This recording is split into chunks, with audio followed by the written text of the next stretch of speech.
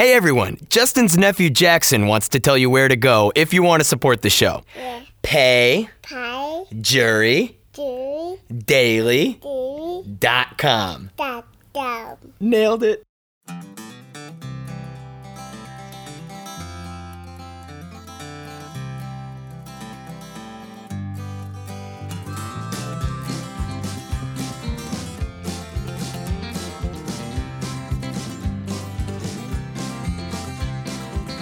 On the day that we met on the internet, I asked her for a photograph.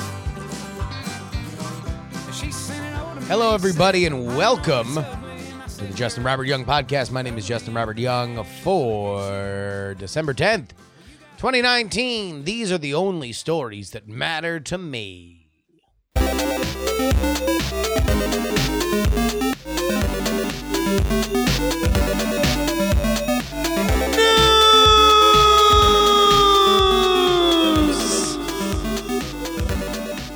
I want to talk just a little bit more about something that we discussed yesterday, and that was the new Richard Jewell movie.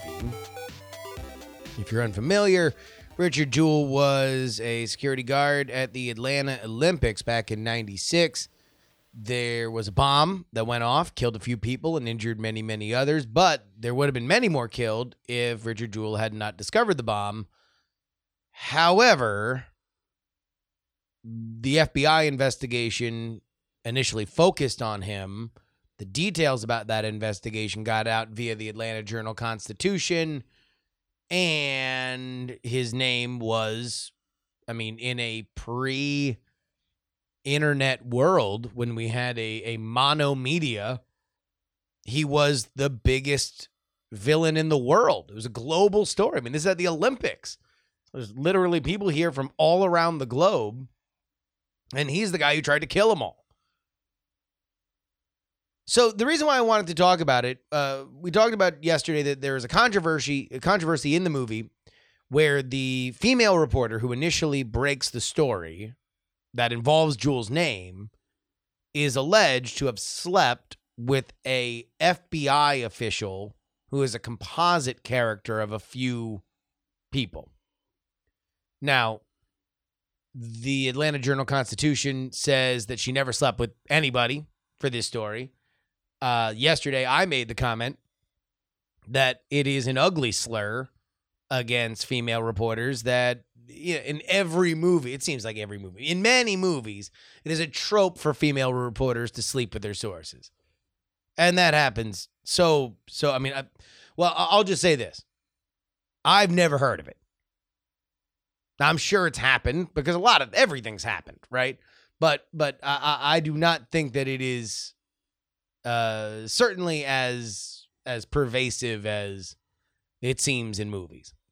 Long story short, maybe magazine writers, definitely not newspaper writers, almost certainly television journalists, but almost certainly not newspaper writers. Newspaper writers, strong.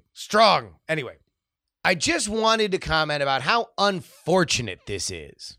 It's just very unfortunate because Richard Jewell, as a movie, is meant to be an indictment of the media. I would guess. I haven't seen it, but I would guess. I'm guessing that there is an element of, okay, well, the FBI screwed up by focusing on him. The FBI screwed up by making it seem like he could be the guy.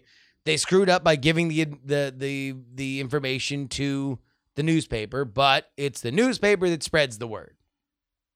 Because this is the duality. The duality of journalism is from the outside in, from the public to the people that are broadcasting the news, then you very often see the ugliest part of gathering the news. Reporters having to ask rude questions, talk to you at awful times. But from the other side, journalists are kicked around. Like, I've said it once, I'll say it a million times, that there's good news and bad news about a career in journalism. The good news is that there's no money. The bad news is that everyone hates you. So there is just a real unfortunate nature here that a movie that is going to be very critical of journalism also has a thing in which journalists can rally around and say, hey, this is unfair. And ultimately, I think both have points. I don't think one point, let me put it this way. I don't think one point invalidates the other one.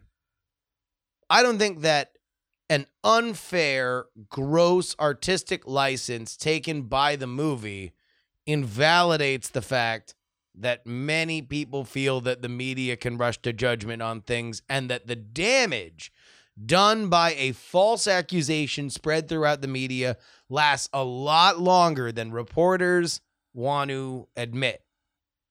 Because you can't admit it when you're a reporter. Your job is to move, go, forward, next. Your job is to gather news and do it as responsibly as possible. So when you screw up, it's like a quarterback. You got to forget that last interception so you can throw the next touchdown. All right. That was my further thoughts on Richard Jewell.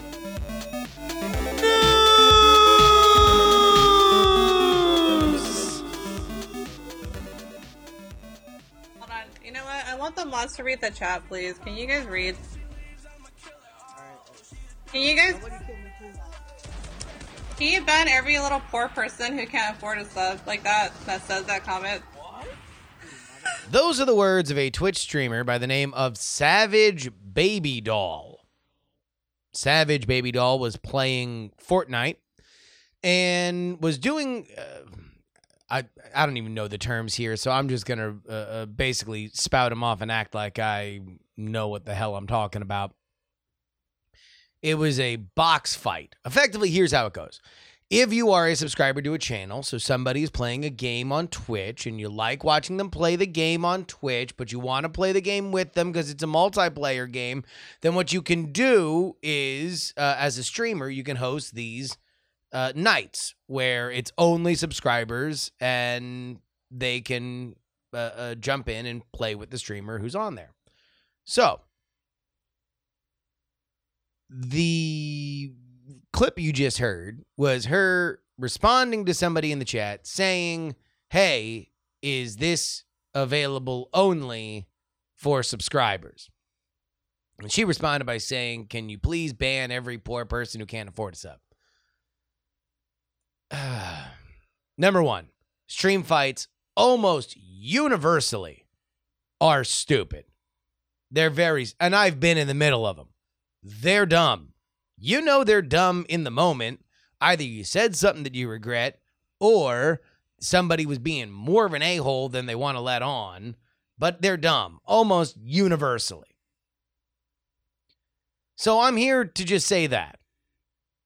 People who get into these stream controversies are doing one of two things. Either A, succumbing to the fact that streaming is a very ego-depleting thing. You often feel that the things that are being said in the chat are being said in the harshest way possible. It is an asymmetrical connection that you are making. You are only one, and yet, no matter what the number is in the chat, they feel legion. And also, you don't know what their intention is. So if they're being snarky or mean, but they're doing it in a way that they feel is silly, right? They only know that they're being silly. The streamer doesn't. So I don't know if exactly what this dude said was exactly what he said, and that's how she reacted to it. But I will say this. I certainly know that it is frustrating from a streamer's perspective if, everybody can say whatever they want in the chat, and the next thing you say something, and it's like, oh my God, why did you do that? So let's assume that this guy didn't just say, please, madame, is it possible that a non-subscriber might be able to join your party? And instead said something a little snarkier, and she said something a little snarky back. And then I get it. I've been there. Also, none of this was worthwhile. The stream fights are stupid.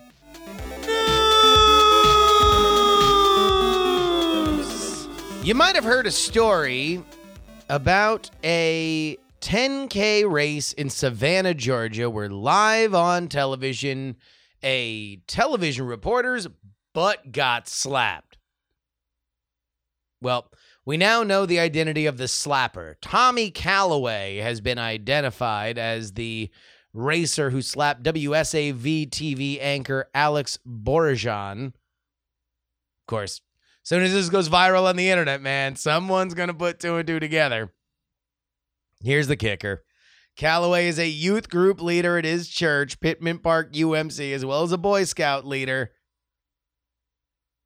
His lawyer, Joseph Turner, has called him a loving husband and a father who's very active in the community and insisted that he was working with those involved to correct the situation.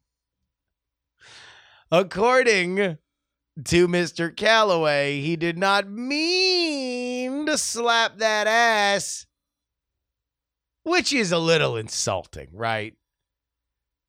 I mean, I think that any woman knows the difference between a grazing of the back of a hand on a butt, or even a punch in the butt, and a good old 5-fingered slap, a cheek rattling slap.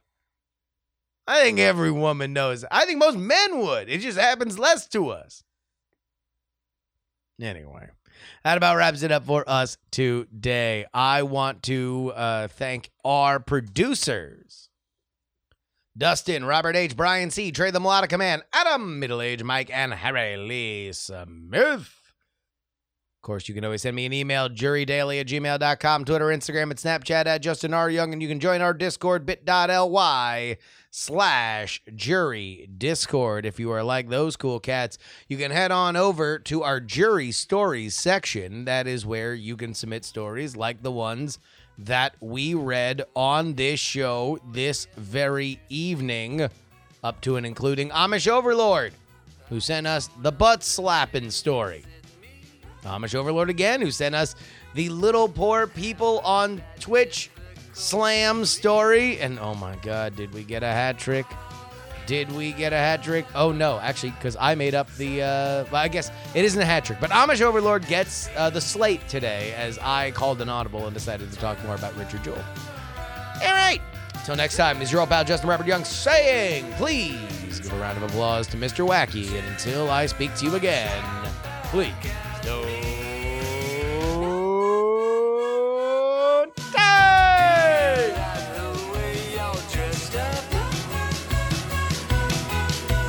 Do you like how your hair gets cut? Do you like when your friends fuck up? Don't you think you have had enough? Diamond Club hopes you have enjoyed this program.